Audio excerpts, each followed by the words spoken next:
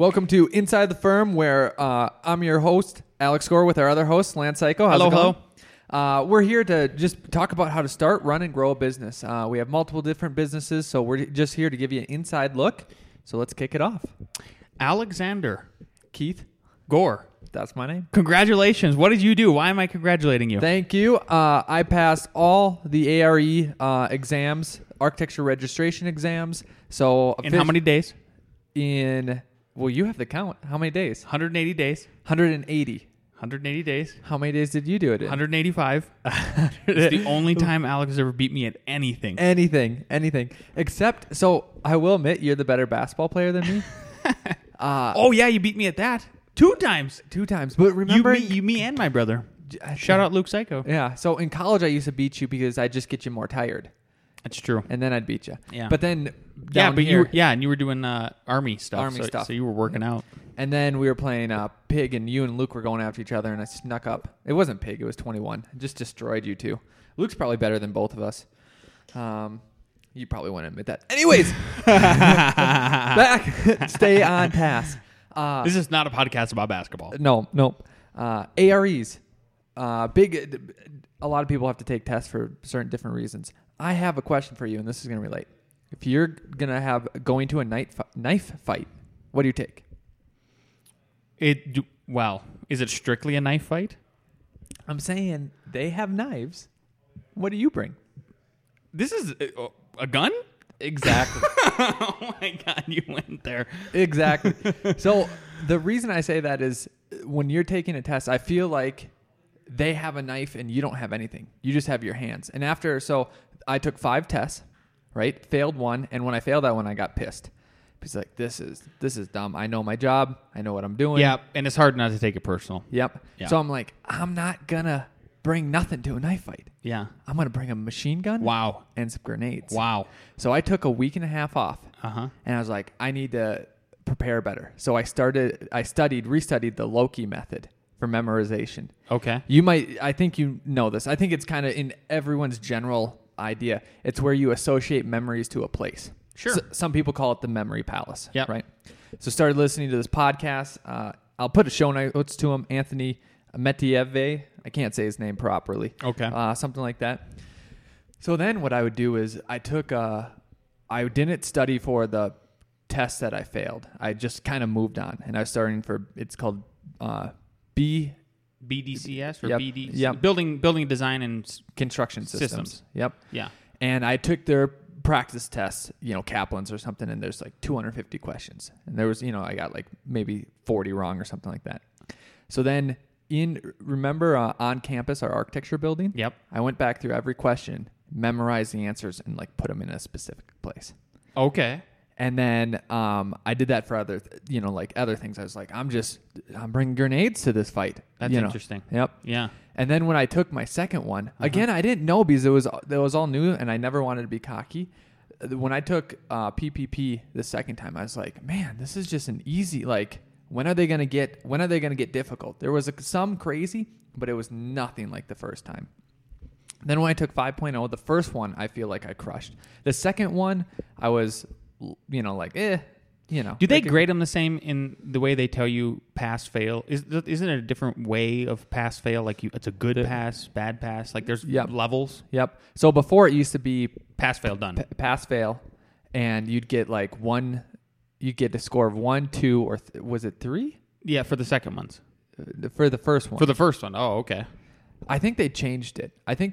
From when I took it. Yeah. Yeah, because it was just pass, fail. They didn't tell you anything, I think. No, they gave you like what you failed at because there's categories. Right. But now they gave you like how much you failed at. Like you failed at it a whole bunch, a medium, or not much. But what I thought they were going to do is how much you actually passed at too. Like, oh, you crushed it or you didn't crush 95%. it. Yep. Yep. They just gave me a letter. You passed. That's it. Hey, you passed. And then you like download the PDF. Passed. Yeah. Like that's it. I like that because I was just so over the test. I was like, I don't care if it's a pass. That's all I need to know. These things are giving me ulcers. Yep. So anyways, my just tidbit that you could take from me or not take from me is they're so crazy. You might as well bring some different tools to the table. And I brought I looked into a memory system and applied that. That's a good idea. Yeah. Yeah. Yeah. That's it. I memorized the things I remember memorizing the most were, especially when we got to structures, like how far you could have rebar from the outside, from the outside face or inside face of a foundation wall, a footing. I think you should always know that stuff like that, which is why I like that we've been bringing them up on the code questions. Yep. And then I also memorized formulas. And some people said, so like we watch the Thaddeus videos too. I'd recommend getting a hold of those if you can. So David Thaddeus, he does structural stuff. I don't know if he's going to do. I imagine he's going to update it for 5.0 or something like that. But that helped too, right? Yes. Just concept wise. And one of the things he says was, why I bring up is he was like, well, you should just do you should be more worried about concepts in your formulas. But I was like, I'm going to bring guns to a knife fight, and I'm going to be worried about both. So I remember I memorized like deflection and how that whole worked. And I know for a fact I got a question about deflection on the structural test. And I nailed it. Nice. It took me the longest. Like I left that one until the end. Yep. Because I had X amount of time, and I was like, I'm just going to make sure I get this one because I know I can get it. I know the formula. I know how to do it. Yep. So the only criticism I have of 5.0 or the whole thing? Of the whole thing, because I feel like there was a lot of, it's weird because structures, there was moment diagrams, there was, like, okay, this force is coming on, this beam, what are the reaction forces, if this is a shear diagram, what's the moment diagram, all stuff that, like people know from 4.0 should be in 5.0, but it wasn't as structural heavy. And I wish that they'd go to like how we would teach structures, meaning like, okay, all the, you understand all those concepts. Okay, here's a floor area. Now, here's 100 pounds, I just feel like you could give them a 3D because everything's 2D, and that's fine. I understand, like, okay, they do have a low, because sometimes they'll put like 100 pounds a square foot, and you could just times that by an area, but they keep it real simple. Yeah. But I think, man, once you understand the concepts, why don't you give them one application question? I think you should because I don't know. I use my stamp. I will stamp liberally. Small. I know. I was thinking that. I'm not going to say liberally.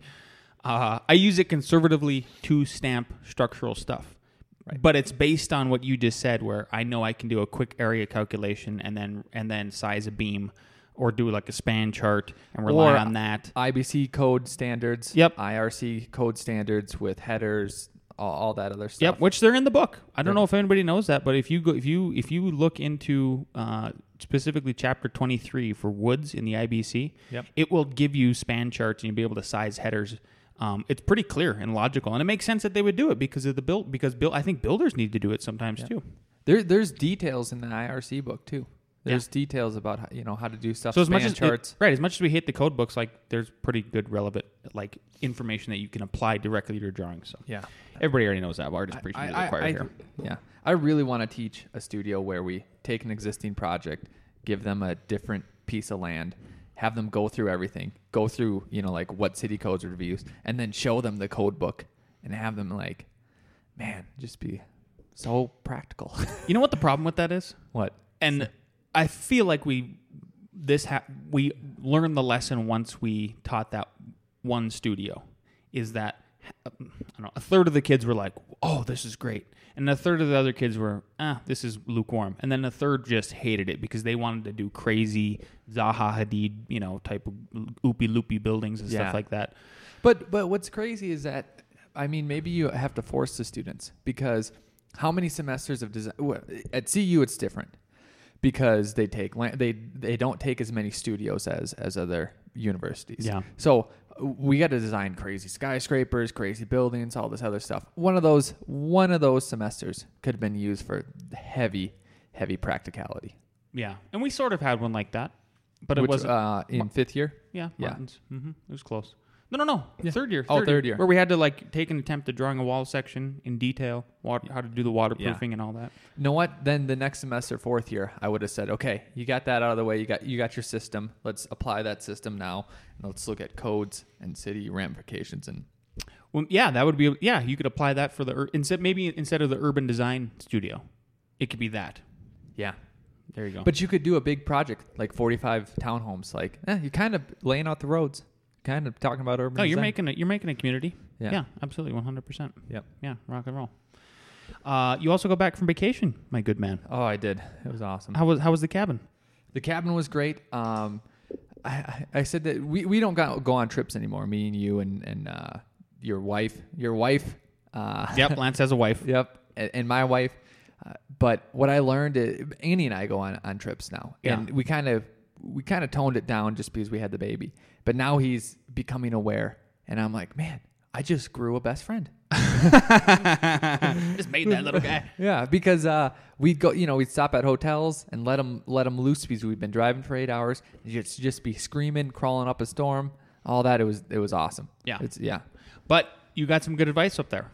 I did. All right. Well, it was a lesson. Ooh. So we were driving back. We were done, and all the family. There was like 20 of us hanging out at the park, and I took Atlas. Only dropped him once, so success. Success. You're allowed to drop your child once a day. I actually didn't drop him. I just put him on a seat, and he fell, and I actually pretty much caught him. Yeah. And he started to cry for a little bit, and then I realized he just wanted to be put back down so he could play. Oh, so hilarious. Then he was done. So I was like, all right, this is nothing. Yeah. Only my dad and my uncle saw it, so Yeah. we were good. But anyways, Annie was, the next day we're driving, and she's like, yeah, I was walking around the picnic tables, and I didn't know who to talk to. So I'd go talk to Grandma. Grandma's super friendly. Grandma's awesome. And she goes, it was great. Grandma was talking to, I don't even know who, Zach, or it doesn't even matter, someone. So Grandma put her arm around me and then looked at me when I came over and said, hey, Annie, we're talking about, and then explained the situation. And then looked back at whoever, let's just say Zach, my brother, and then continued the conversation. I was like, oh, that's interesting. And remember, so I used to go to chamber events. You go to events. We talked. One of our podcasts was about going to events. Yep. And you had some icebreakers, and especially the icebreakers that you went over was, especially if it's an award. Yeah. You can say congratulations. Congratulations. It's so easy. It's Yep. so easy. Yep. So all you got to do is go out there and just so everybody knows, you got to win awards. Yeah. No big deal. No It's big easy. deal. And then But- you got an icebreaker. What about these? And I don't know. What about these ones where it's not awards? You're just meeting people. And I always remember, man, I'd walk up to some groups and I'd be standing, like if me and you were talking, just standing there oddly. And the people in the conversation might not care. Oh, yeah, no, this new guy is standing right here, but you feel super awkward. Yep. I'm like, well, this was a great lesson. You can't expect other people to do that to you, but you can do that to them. So Yes. if me and you are talking and we're at some event and someone comes over, say, hey, I'm Alex, whatever, we're talking about this. And then and then they'll know. And then maybe you'll set that precedence and maybe that will catch on in that group. I love it. Yeah. So Can you name that? What is that? What would that be called? Like, can you categorize that? I don't know why I feel the need for that, but I do. I don't know. It's like an The loop in. The loop in. I like that. There you go. Yeah. You got to loop people in. You got to loop people in to your conversation. feed them into the conversation. Yeah. Yep. I think that's great. Yeah. What a nuance. What a nuance that you just you're like, whoa, that made a world of difference. All of a sudden I wasn't sitting there all awkward. But it's so simple though. It is so simple. I can't believe when You're brilliant at the basics every time. Oh, Grandma, thank you. This is brilliant conversationalist. So that was I just wanted to share that with people because I think it was great. That's awesome. Well, I got something to share. Okay. So we got our first bad review online. Well, we've Dun, dun, dun. got a few. We've got a few, but one was I didn't even find out about until this last year, I think. And then we ended up deleting that account because we don't even use it anyway. And it was from way back when we first started, and honestly, knew a lot less. We're really faking it before we make it. So the most recent one, though, is, and I know we've mentioned Thumbtack over and over again on this podcast, but it is working for us. I'm actually going to sign one of the biggest residential contracts we've ever got later today, which we're excited about. But anyway, we got our first bad review, and I was blown away by it because I thought I think for the most part we don't have any clients currently or recently that are really, really pissed at us and really that we didn't do a good job. Because usually if there's fires, Alex and I have preached over and over again, take extreme ownership and run straight towards the fire and try to put it out as quickly as possible and end it the best way and just own the problem and then solve it. So I feel like that's negated literally negative reviews from coming back to haunt us. I have a quick snippet, extreme ownership Go for that it. we did wrong. Go for it. So we're doing an addition in Denver. And remember how easy it used to be to permit in Denver? It was just... Up until this last year, it was everybody was complaining still somehow, and I was like, "How? Ours are just sailing through." I mean, yes, we get comments back, but they have to comment on something, you know? Yeah.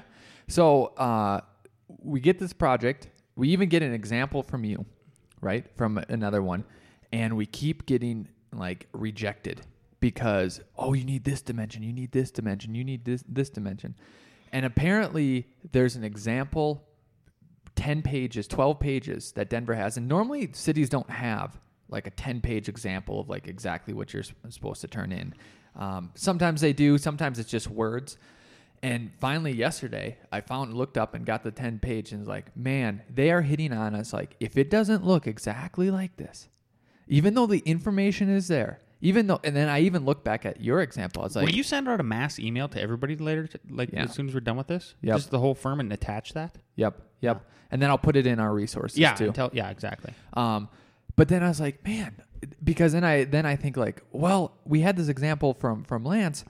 Did we not even put that in? Like, did we mess up even like extra hard? And it wasn't even on yours. Like, it wasn't even there. I got my face. Yeah. No, but yours went through. Went through. Whatever. So it was just it was just crazy. So I'm trying to say is that, man, this could have been solved by getting this sheet, knowing that like this sheet existed and how important it was and how did you find out about it then? Contractor told you? Yeah, so he said, so he gave me, like he's supplied a couple of sheets of it. Like, here's a couple sheets, here's a couple sheets. And when I was like, I need to find the whole PDF. Oh, this is 12 pages long? Holy cow. This is crazy. Mm-hmm. This isn't just those sheets. And then I even went, he really wanted me to get it in because he's at the city. They have to, he shows up at 6:00. There's a line. I know. It's crazy. Can't even get in. We're in a building boom, blah, blah, blah. So I even saw some stuff that the city didn't even say that they needed on yet, but it was still in that PDF. I'm like, I got to add this. You can't have a contractor there for 6 hours and then them bring up something else because he said, this was yesterday, all we need are these 3 points. So did those 3 points, looked at the sheet, saw a whole, some more, then added those. I just have the feeling that they're going to come back and say, you know what I mean? Like, poor guy. Yeah. Poor city, poor bureaucracy. Anyways, the point is, again, the simple answer would have been, could have been solved. Don't have to be a rocket scientist or anything like that. Just needed to do exactly what that sheet said. Yeah. Have that. Okay. Egg on our face. So what does that mean for don't take extreme ownership, or we didn't? We failed. No. It just went back to be brilliant at the basics. Yeah, there you go. Break it down. Okay, yeah. Well, hey, from here, we have like a dozen projects in Denver that we're going to need to prepare to do this. So at some point, you gotta cut your teeth, right? Yeah. It is what it is. Yep. Okay, back to Thumbtack. So we got a bad review, and at first I thought it was, I was just kind of blown away. I even contacted I went and looked through like all the people that have hired us, and I couldn't narrow it down to one until... Because the review is anonymous. Yeah. So that was the problem, and actually, I want to read it because it's public. So who cares? I don't care. I'm gonna read it. So here's the review we got, and here's what was puzzling to me. Because first it doesn't show like a profile of anybody, so there's no picture, and then it says anonymous review, and then it starts like this: be realistic on time, projected to have a finished product. Remember, we are customers. ... We are paying to get a finished product. Not your opinion of us. Don't add in unnecessary items that will increase costs of building. If builder says something wrong / unnecessary, change it. They are the ones that deal with the county. And I have to clarify, this review didn't even spell out with, it was just W. And so why I say that is, like, when you're online and you're doing anything social media wise, I feel like you can pick out the way people spell things or use the grammar. If like, oh, you're kind of crazy. I feel like you're a little bit crazy. So, so that's the way I took this review at first. I go like, I don't know if this is even directed at us, right at us. I wonder if this is like a spam review going to anybody. So I responded as nicely as I could because I wanted to know, hey, I wanted to solve the problem. So I said, hey, hi, Anonymous. I am sorry to hear this, but I have no idea if you are actually a former or current client of ours because everyone seems to be happy with our services. We also do work with builders very well and change things as needed if they are in fact needed. Lastly, we never add in unnecessary items. We design to code and only add in extra items when asked to do so by our customers. I would welcome a lunch or coffee to clear the air. Please feel free to get in touch with us at any point directly. Best wishes. Yeah. So go ahead. So this was why it was a little bit weird to me was we pay you to do something, not your opinion of us, and then also when a builder says something, do it. So what was weird about that is it threw up a red flag. One in the general sense of, hey, just because a builder says something doesn't mean that that's what's required or what's structurally sound or whatever. Like, it's a generally wrong statement. Yeah. But those two in combination made me think like, okay, was the builder doing something and then blaming it on us and not even letting us know? I think so. Like, oh, the architect should have done this, or oh, they're not getting back to us, even though they never contacted us. You know, they just maybe they don't have their stuff together, and then the blame game just got passed to us without us even being in the loop, being aware of it. Exactly. Yeah. So we were literally blindsided by the review again because we thought, you know, as I explained all the previous points before, we don't have to go back into it. So I got in touch. So I responded like that, and then I got in touch with customer service at Thumbtack, and I said, hey, I would like to report a potentially spam review. And they said, okay. So they went and looked at our profile, and they go, and I said, that doesn't seem real to me. I said, I have no customers do this. And the bigger point was, I said, how can they anonymously review? Mm-hmm. Because you can't do that on Google. Literally, if you Google a business and then you go to review them, you have to be signed into your Google account to leave the review. I do it all the time for people that we like working with. Like, I feel like spreading the love. Yep. You can't do it on Amazon, but Angie's List either. You have to put your name. And Yelp. And Yelp is like the king of the reviews, right? Yeah. Like South Park did a whole episode of that, or a couple episodes. I think it was Yelpers or something. So I expressed that to the customer service lady. And as I said, I'm just giving you my reaction. I'm not trying to tell you guys how to do business, but I am. This seems like you're the oddball. Yeah, this seems like you're the oddball. Seems like you're going against anti-internet, because anti-internet, the idea behind the internet is transparency of information, of knowledge, of people, of all these things, and that so it levels the playing field. Yep. So ESPN learned that lesson years ago, and I was very upset.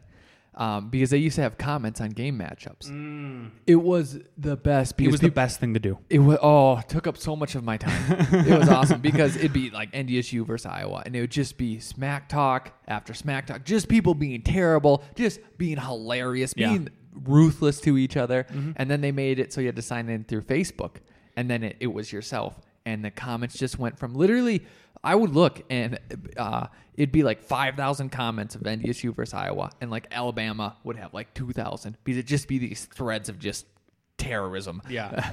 And then all of a sudden it's 10 comments per game now. Oh. So but that proves the point. Yeah. It holds people. It holds people accountable on both sides. Yep. So the gal said, oh, well, it's anonymous because we had so she couldn't explain why it was anonymous. All right. So then I went one step further, and I said, well, I said, I don't think this is a customer. And she goes, I said, who can leave these reviews? And she said, well, anybody who's interacted with you. So if you get a request for services from Thumbtack and you respond to the request, right? You just say, hey, it's going to cost X amount of dollars. Can I meet you here this day? Whatever. They can give you a bad review. Yeah. So I just want everybody to be aware of that, number one, and be careful in that regard. So then I let the thing simmer for a couple days, and then I called one more time. And because I said, hey, I thought about this. I really think this is a spam review. What can we do to look up to get rid of this review? Yeah. It is only one bad review out of 25. Like, we're still a 5-star company. So then I got down to the anonymous part. And this second representative said, the reason why we have the anonymous reason on there, and we thought long and hard about it, is we had customers come back to us. We had a specific customer who left a review for a pro, and the pro went after them in a pretty harsh way. And like a Donald Trump way, like being exactly like a Donald Trump way. Yep. Just bullied them, and you've got this little customer. Maybe it's a bigger company. Isn't it crazy how one person can ruin it? You've heard that. And that's so what many I said. times. That's what I said. I said, so you guys really let one bad apple ruin it for all the pros? I said, do you understand how weighted this is now against the pros? I said, here's an idea. How come we don't get to leave reviews for customers? What if a bunch of pros have worked with this terrible customer and this customer is like sue happy? Why don't they get to review the customer so that these pros can go, they get a request and they go, 2 stars? Nope. Yeah. Or just unrealistic, or don't know what's going on, or just incompetent. People are incompetent. Yeah. People are incompetent. Yep. There's no way around that, right? Or they're just jerks or like unpleasant, Yeah. So the lady goes, I understand, and we'll take it down and we'll write something up. She goes, here's my suggestion. Once a week, send in your request to change this. Yeah. So that's what I'm doing now. Is that once a week, I'm putting on my calendar like, send in your complaint to Thumbtack. So what I'm going to send in is, and so then I went and I go, maybe I can rally the troops on social media. So I went to, it's a closed group, and it's Thumbtack Pros on Facebook, and I wrote this pretty lengthy thing, and I said, hey, I won't read it all. You'd have to get included into the group and request it or whatever. But basically I said, hey, I explained the situation, and I said, would everybody be up to doing this? And I'll read this statement. It's just send in this statement. So if anybody's listening to this and they feel like they would like to try to even the playing field for the pros, because I think it would be a better overall platform, is if everybody was transparent. That way you have good pros working with good clients, right. And then you have maybe, I don't know, pros who are just desperate and they're like, screw it, I'll take on the crazy person. Yeah. Maybe their match is made in heaven. I have no idea. Yeah. So what I'm suggesting is once a week to send in this little statement. And I'm not trying to attack Thumbtack. I'm trying to make it better. I want to make it clear for that. I think it would. I'm a Thumbtack pro, and it has come to my attention that customers are allowed to submit reviews anonymously. Can we either not allow customers to review anonymously, or can we, the pros, be allowed to review them? This would even the playing field. And that's literally all the words. It's kind of like Twitter. You have like 160 character max or something like that. So that's part 1 of the rant. Okay. Part 2 is actually more educational. So I had a few other pros respond back to me, and one of them, and I won't name his name, but I wanted to read this little story to everybody, because I think we are actually going to change the way we are right now. When we buy credits in bulk from Thumbtack to bid on requests, and it automatically charges our credit card. And here's the word of caution with that, okay? Everybody should be aware of this, because it could cost you thousands of dollars. So this gentleman says, Lance, good comment, bad news though. Google bought Thumbtack a while back. If you think a blind review is crazy, wait till you experience Thumbtack's arbitration policy. It might turn your stomach. So I said, please elaborate. And he goes, I bid a job with multiple repairs as a flat rate. Got there and customer had bed/desks in the way, huge king size furniture. He told me moving is my problem. Yeah. or he might the next night. I did stove install, hood install, 1 toilet, blah blah blah blah blah. So he keeps going on, and then he goes, another man. So mind you, if he works at home daily, but this particular, I should back up. So he moved all this stuff. He got a final payment. Then 3 weeks later, he said a leak at dishwasher flooded his house. Mind you, he works at home daily, but this particular leak was so bad. If he caused a flood, but so small he never noticed water anywhere ever. He messaged Thumbtack and never me. Another handyman came out and told him the connection at the sink was wrong. Thumbtack wrote me. I told Thumbtack I didn't connect at sink, just at dishwasher, and if another worker was there before me, I can't be responsible. He said $20,000. I said no way, but he still did not contact me. Mind you, he texted me and emailed me 3 weeks later ordering products. Thumbtack settled his claim, and since I would acknowledge his dispute, they canceled me.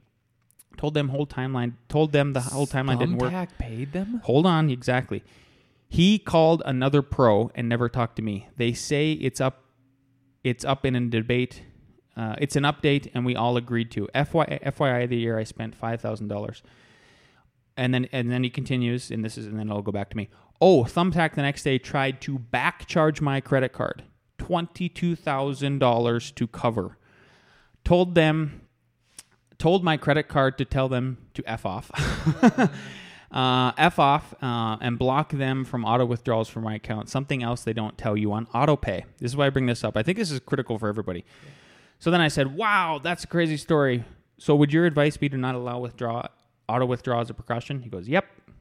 Customer was a scammer, which brings me back to my original point. So that's why I really feel, when I'm ranting about this, I feel strongly about it. Like, knowledge is power. And so, we're up against a wall here.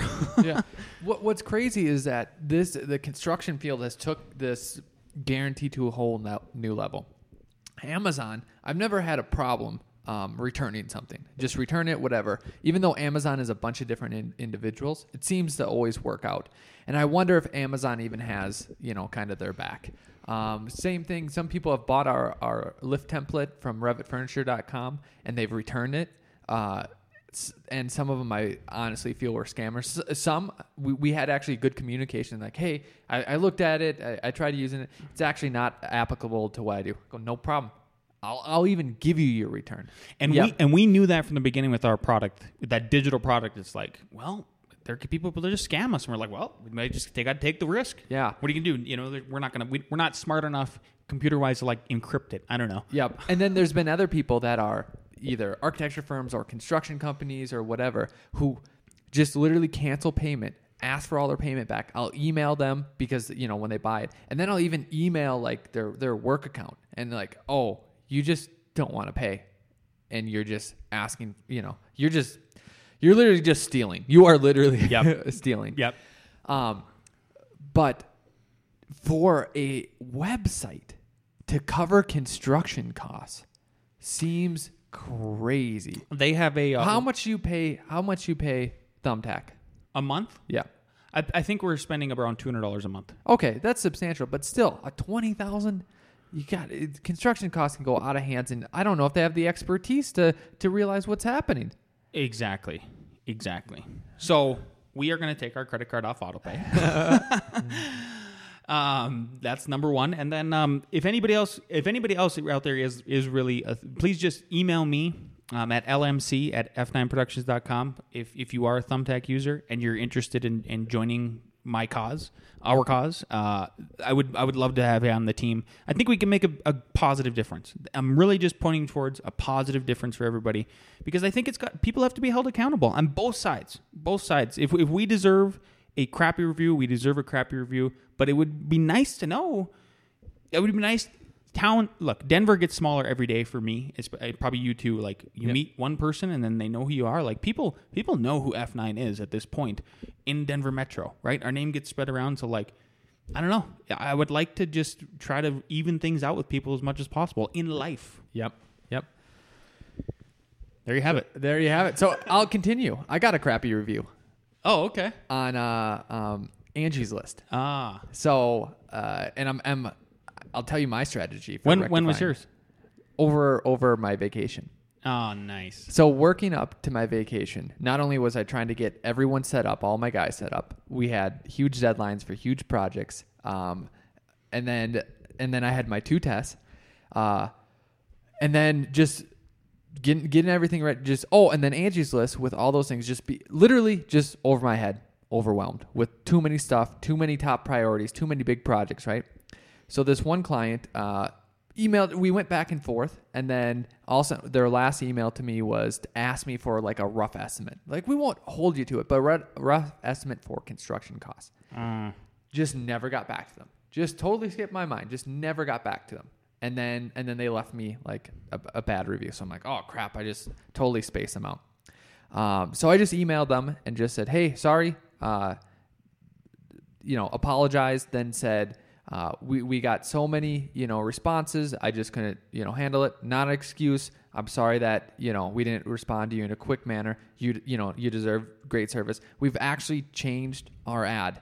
so that I changed the ad. So instead of it's like 3 hours for $99, and then you get like some sort of drafting and stuff. I said no, because I can't handle the amount of work. It's now 3 hours for $299, and there's no drawings, and it's just a kind of review, and it says specifically for like new houses or like commercial work or big additions, right? Emailed her. She said, hey, thanks, great. Had some back and forth, asking her if anything I can do, and then pretty soon then I'm going to ask if she can update her review. That's change awesome. her review. But at least you got to contact that specific person. Yes, That's my point. Yep. Seems... And I told her it was our fault. I dropped the ball. Absolutely. Yep. So, and you knew you dropped the ball. That's what I'm saying is like, I have a freaking clue if I drop the ball. Yeah. Kills me. Yep. As a person who is like, me, just like A-type and anal, like I need to know solutions, problems, all that. Blah, blah, blah, blah. Yep. And it's one bad review out of like 10. And I've actually seen other bad reviews from other architecture firms. And then I get to respond on Angie's list and did it, it was very nice and all that. And I've seen them from other firms and they explain the situation like, oh, okay. I can see that happening. Yeah. Yeah. And on that, makes it seem more real. It does make it seem more real. I actually think, and on that note, here's the last thing I think I would say about negative reviews is, let's see here. So this guy says, this is somebody that responded, and they said, I am at about 180 reviews, but a couple of years ago when the count was much less, I was going over my reviews. All of them are Thumbtack customers. None are shill, and between 20 or 30 should have had the verified label. Oh, maybe that's not what he said. I think he said something. Basically, one second. Different guy might have been. This is perfect. Here's what we should end with this little rant is. Astute customers who read reviews on a regular basis understand the concept of the occasional mental case posting a bad review and will look at the overall ratio of good to bad for a given product or service. Right. Also, on Amazon for books, I always click on the bad reviews.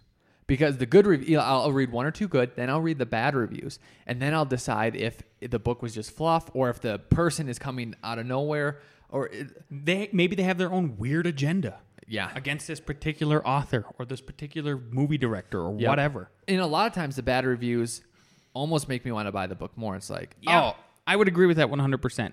Yeah. So there you go. So I don't know. This episode should be called Bad Reviews. How to deal with online reviews? Yeah. Honestly, there you go. Yeah. How do you do it? I don't think anybody talks about that too much. So there you have it. Okay, we'll move out of crazy territory. Unless you had something else to add, Al. Do you have more to add? Just crazy in general. Just crazy in general. And into our bestie, Nicholas Reeds. Yep. Here we go. Hello, best friends. It's been too long. A reading. But I don't understand. Why do you want me to think that this is great architecture? He pointed to the picture of the Parthenon. That, said the dean, is the Parthenon. So it is. I haven't the time to waste on silly questions. All right, then. Rourke got up. He took a long ruler from the desk. He walked to the picture. Shall I tell you what's rotten about it? It's the Parthenon, said the dean. Yes, God damn it, the Parthenon. The ruler struck the glass over the picture. Look, said Rourke, the famous flutings on the famous columns. What are they there for? To hide the joints in the wood, when columns were made of wood. Only these aren't. They're marble. The triloglyphs. What are they? Wood. Wooden beams, the way they had to be laid when people began to build wooden shacks. Your Greeks took marble and they made copies of their wooden structures out of it, because others had done it that way.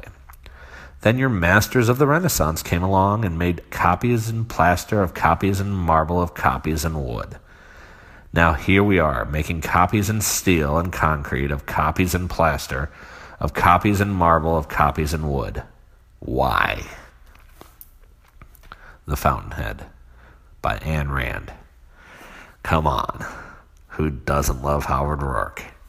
Lance, to be the best, you must lose your mind. Toodles! I think it's fair to say not only is Nick our best friend, but he's your best friend too. Exactly. He was a little bit sick there, if you couldn't tell. What's your reaction to that?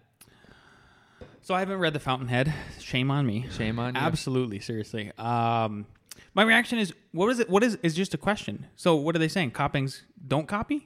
Well, what I got was the end. The last quote was, he said, "Why? Like, why are we doing this? Like, Yeah. You're literally making a marble column like you would a wood column because that, hid the joints on top, but it's Fake. it's fake." So you want me to go to my response, or You keep going. Okay.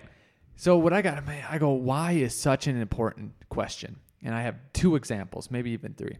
But there's a Civic Center expansion in Rochester, right? And Corey asked my brother, he goes, "What do you think of it?" I go, "I think it's terrible." And then I explained why. Oh. So they had the Civic Center. It was okay. It was brick. And then they added an expansion onto one side. And it's just basically glass, and it's very subtle. And it's, nice, but nothing too sophisticated. I go, they didn't kind of know what to do. They needed an entrance, so they just made a nice, subtle glass entrance. But totally okay, like 10 years ago. Then they added a museum to the other side. This one's more modern. I think you've even seen it. It's the one that's like Core 10 and crazy and zinc, I go, but it's still subtle. Then they added this big expansion onto the front. And think about a skyscraper podium. Okay. A new skyscraper podium where they're using just a generic, huge curtain wall. And I go, the scale is all off. And then also what they did, I go, this is in the city. And Rochester, for being small, is pretty dense. It's pretty city-like in its downtown. It's a crazy urban environment. Yep. Then they have these huge pillars of stucco. And I'm like, this looks like a residential application holding up this overhang that has no structural support for the glass because you can see that the glass is supported behind it and there's steel behind it. So I'm like, they made these for no reason. Just to do it. And then they did it like, I was like, this is just, it's so gross. What did Corey say to your reaction? I don't like it either. Damn architects. Yeah. And then the other thing too is I was reviewing one of our projects, and it's a whole bunch of townhomes, and the units are like flipped, mirrored, and I just asked him why. Why is this one facing this way, this one facing this way? And like one pattern of buildings was more uniforms, where one was more flippity floppity, and I didn't care. Well, I didn't know which one. I honestly, why is this one like this? Why is this one like this? Do you get bigger yards? Do you not get? Is there a rationale behind it? Is there a rationale? And that's all I was trying to get across. Is like, the answer could be you could go with one or you could go with the other, but are you asking yourself why? And if not, someone might. And if you have no answer, that looks bad. So I just like that. I don't know. They examining why. And I never thought, why are those, the capitals at the top? Like, oh, it was for wood to hide the joints, but now they don't need to. Why do we do that? I wish more people in general asked that question and seriously examined it.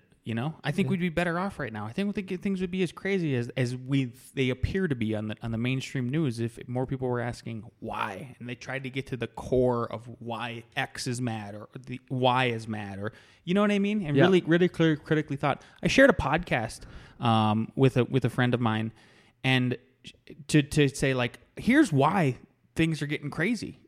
And it's because these two different sides are not listening to each other, and nobody, everybody's just rah, rah, rah, rah. And she goes, "Oh, it's an hour long." I'm like, "That's exactly, you're part of the problem." Yeah. Would you just examine it for a little bit? And I get it. Like my wife just turns off the news or stuff like that. She just avoids the internet at this point, and she's super happy. And she, so I'm the filter for like any kind of crap I see and stuff like that. So I get it. But man, I think overall as a society with everything, man, we'd be better off. And going back, you said if people ask why, they'd get to the core of it, which goes back to one of our principles, simplicity. And what is another problem? So besides all the problems with the government and everyone going crazy with left versus right, the fundamental problem, I think, like, I almost want to strip all that away and say, Well, they're still trying to regulate every single scenario. Yes. I'm like, so that means it can only increase in complexity, which means it can only increase bureaucracy, which means when we go back and they have these 12 pages and they need the dimension exactly like this because they can no longer think, oh, is that dimension in a different place? Is that information there? Because there's so much bureaucracy, it doesn't matter. And the contractor called me and complained. He's like, this has nothing to do with how I'm going to construct it. All of this has, I already know how it's going to be built. This is only satisfying the bureaucracy. This is only standard. Yep, exactly. And that's where, some of these counties are better. You can turn in like 4-page sets and it's all fine. And it makes it so that they can't think and they can't change because you have to follow all these rules. And it's why? Why? Maybe that's what the episode should be called. Okay. Next up, we've got another one of our besties, Devin Tilley from Art of Construction Can Podcast. I pause you? Sure. Hit pause button on Lance. How do we keep that balance in our firm between, hey guys, here's what we have to, like standards and checklists and all that versus why? You know what I mean? Isn't that key? So as we grow, we don't get this formulaic where, man, we make a crappy ass Civic Center edition that's just terrible because this is the formula. Just don't ever forget about why. Yeah. I don't buy that there's going to be a formula that makes us make crappy stuff. I think it's good to have some framework and work within that framework, right? You got to have that. So I'm not worried about that. We just got to make sure we keep asking why. That's as simple as the answer that I can give you. Okay. Back to Devin. Devin's joining us here for this week's worst and best advice. So here we go. All right, my friends, Lance and Alex, you asked the Art of Construction to give us our best and worst advice. As a note, I did mention us on the Art of Construction doing this on your show. So the cross-collaboration of the Art of Construction, we're all for and big fans of your show. So, Devin Tilley, you're going to start, and then Kevin will circle it back. My best advice, one word. You ready? Read. And I was not a reader. My father-in-law is one of my advisors when he said, well, what's your last book you read? What are you reading? I kind of, listen to magazines and fake, I didn't read.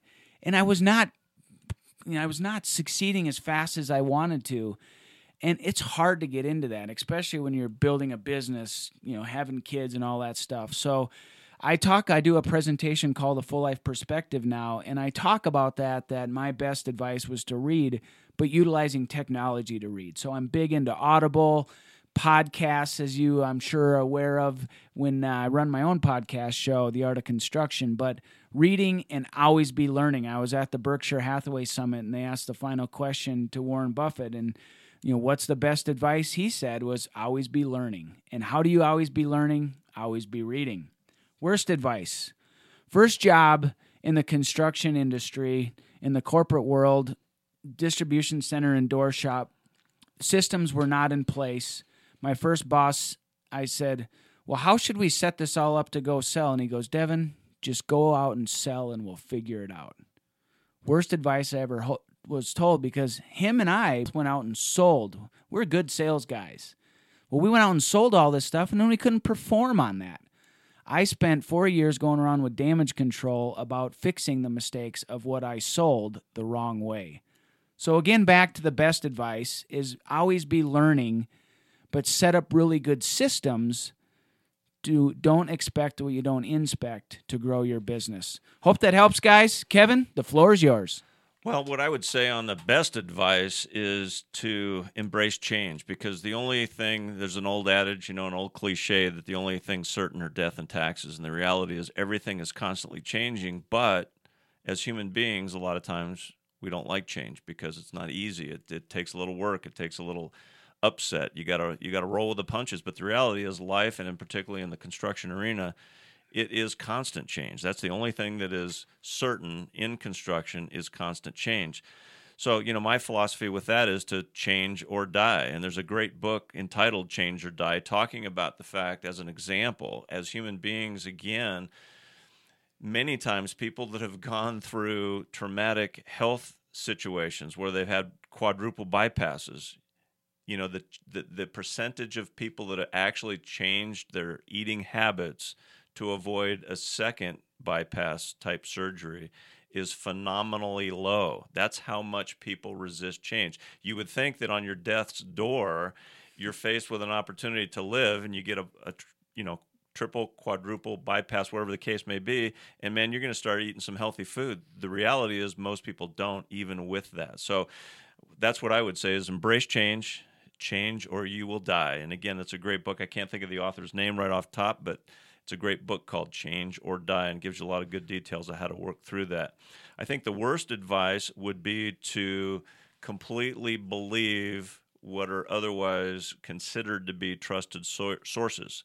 So whether it's your doctor, your lawyer, whatever it may be, always have a little curious suspicion and always go to the end result to, as Devin said, don't expect what you don't inspect. And that's the truth.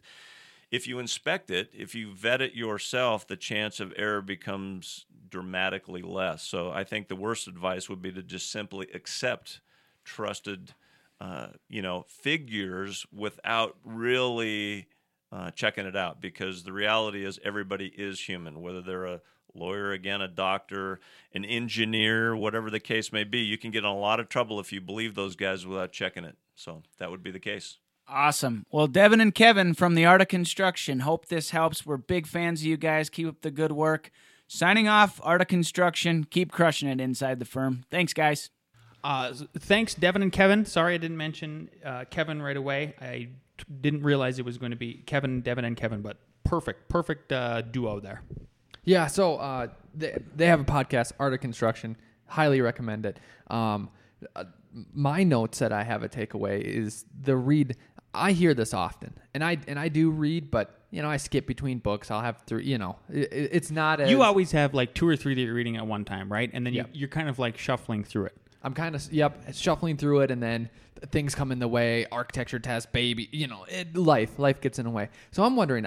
Here's the idea: is that maybe we ask Devin or some other people for a business, not a startup, not what book should we read? And the one I hear a lot, and I brought up, is the E-Myth. And should we just start reading a chapter a week, me and you, and then that's a new segment to help everyone else out? It's like we just go over our notes, go over our reaction to it, give a little summary of it. It's just one segment, and it forces us to do this recommendation that everyone says. What do you think? I'm sure. It would force me to read. Yeah. Because there you go. So jumping into Devin's advice, I know I feel like I hear it once a week. Read, and I don't really read a lot. I do listen to a ton of different podcasts, and sort of that's my way of reading. But I have heard that there's a big difference in the way your brain interprets the information audibly versus visually. And I don't know if there's a consensus out of whether you observe one or more. So I was happy to hear. I was trying to justify I don't read, and then Devin said Audible, and that's one thing I've been trying to. I need to get into is okay, because I have a stack of 14 books in my closet that look at me every day, and they're like, "Are you going to ever read me?" Mm-hmm. And they're books that I've even ordered. One is the Art of War. Yeah, is that what it's called? The War of Art. The War of Art. Sorry, yeah. Yep.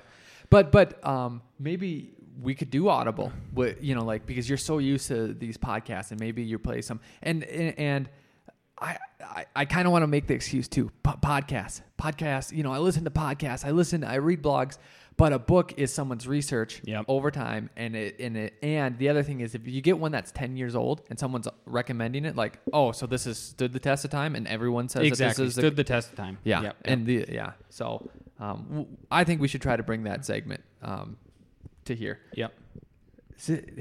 His worst advice. It's so funny because that's sometimes advice we give and a lot of people give. Just do it. Just do it. Just do it. Ask questions. Ask for forgiveness later. Yeah.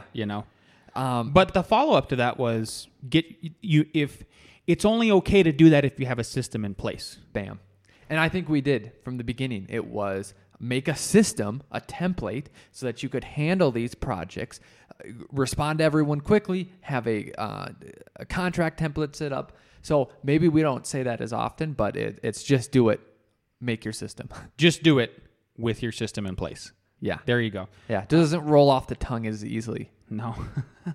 Kevin brought up change is inevitable.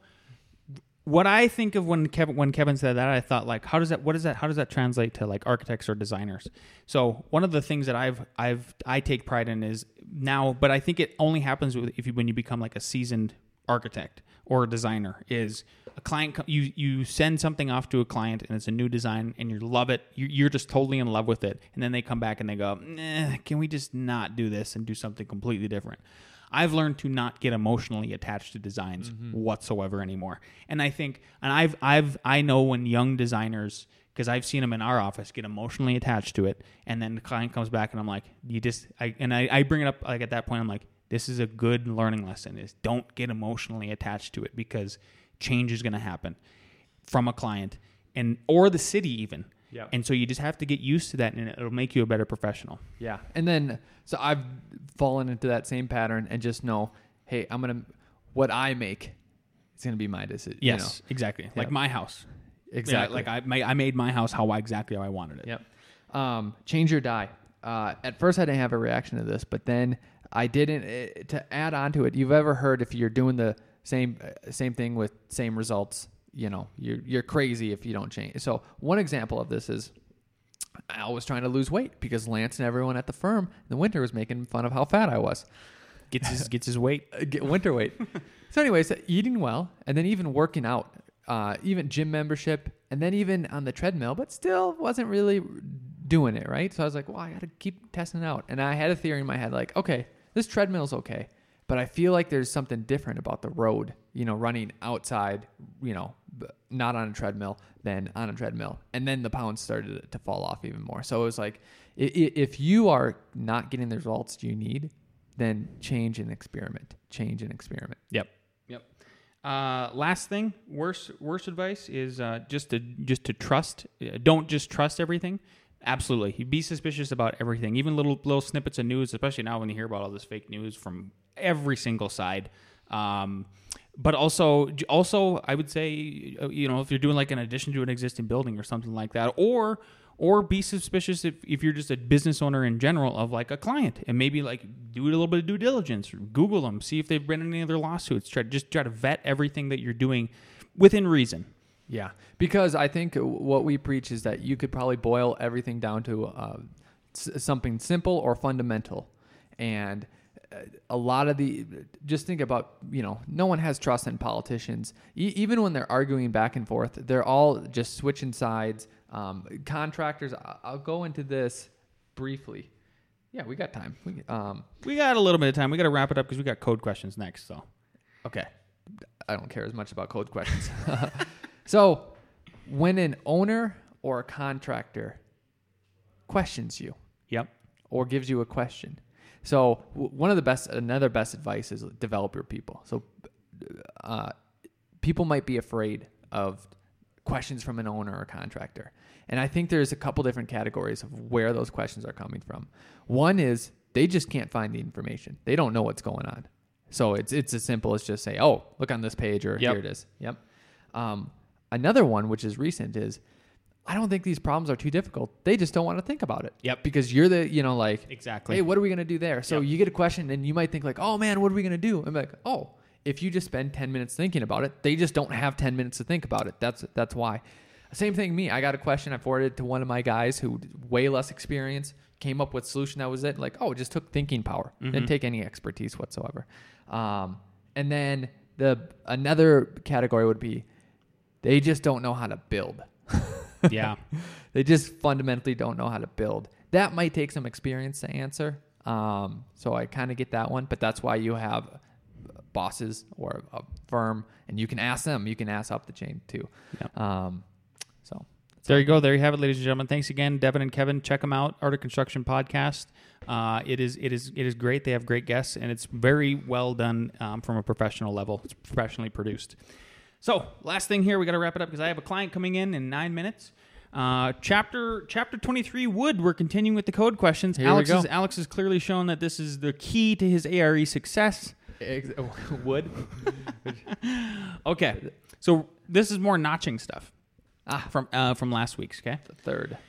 So 2308.7.3.1 ceiling joist and rafter connections. Ceiling joists shall have a bearing surface of not less than how many inches at the top plate on each end? A, 1 inches. B, 1.5 inches. C, 2 inches. D, 3 inches. 2 inches? Nope, 1.5. 1.5. Yep. That makes sense because that's normally the width. There you know. go. That's what I think That's too. easy to remember. That's an easy one to remember. I like that one. Okay, next one. 2308.7.4 notches and holes. Notching at the ends of rafters or ceiling joists shall not exceed what percentage of the depth? A, 1/8. B, 1/3. C, 1/4. D, 1/2. Third. Nope, 1/4. A quarter? Yep, a quarter. There you have it. Did you? You're thinking of the middle third span where you can start drilling holes in. No. I swear I looked it up. Yeah. But we're talking about where you do a bird's mouth, right? We're talking about just a if this is a wall, right? Okay. Yep. So And you have a joist and you have a ceiling joist sitting on top of the wall. You can notch this down a quarter. You can notch like the top of it down 1/4 of the depth. Oh, okay. Yeah. Okay. I haven't even None of the come listeners across that. none of the listeners saw that drawing either. Yeah. Anyways, yeah, I haven't had to do that ever. Well, if you do, There we go. the more you know. Last one, 2308.7.6. If you notch down and then you put in like a 2x6 to connect them all, then it's probably not considered a notch then. Or maybe it is. It might be. I wonder how that would work. Because It those might. forces are still Still acting. they're on still that. cutting through it. They're Yeah, not exactly. okay. I don't think it would work. I don't think it's a substitute. 2308.7.6 framing and round openings. So this is like if you're framing around openings in a stick frame roof and you are framing out a dormer hole. Okay? Think about it that way. Trimmer and header rafters shall be doubled or of lumber equivalent cross section where the span of the header exceeds how many feet? A, 4 feet, B, 5 feet, C, 6 feet, D, 8 feet. What was the lowest one? 4 feet. Oh, I should talk into the mic. I always thought the rule was. Tell me if you remember this rule or if it's false. When you're talking about studs for an opening, the studs that you take out, you place. Yes. Yep. So then I would say, well, rather than, are they saying instead of doing just one on each side? Then I'd say it's the minimum. You'd have to do it at 4 foot because you'd be taking out some. So is that the other scenario instead of just putting one? Yes. Instead of just putting one. When do you have to double it up? Exactly. I would say 4 feet. Correct. Woo! The streak continues, ladies and gentlemen. And with that, we will see you all next week. Don't forget, please follow us if you on the Twitter, on the Facebook. Please leave a review. If it's be a 2-star review, just add 5 stars right on top of that. Yeah, just do it. Give it to us. We appreciate all of you so much. If you'd like to ever be a guest on the show in terms of being worst or best advice, email us your audio. You have a book suggestion, anything email it. like that. We love to hear from you. So thanks for listening. Yep.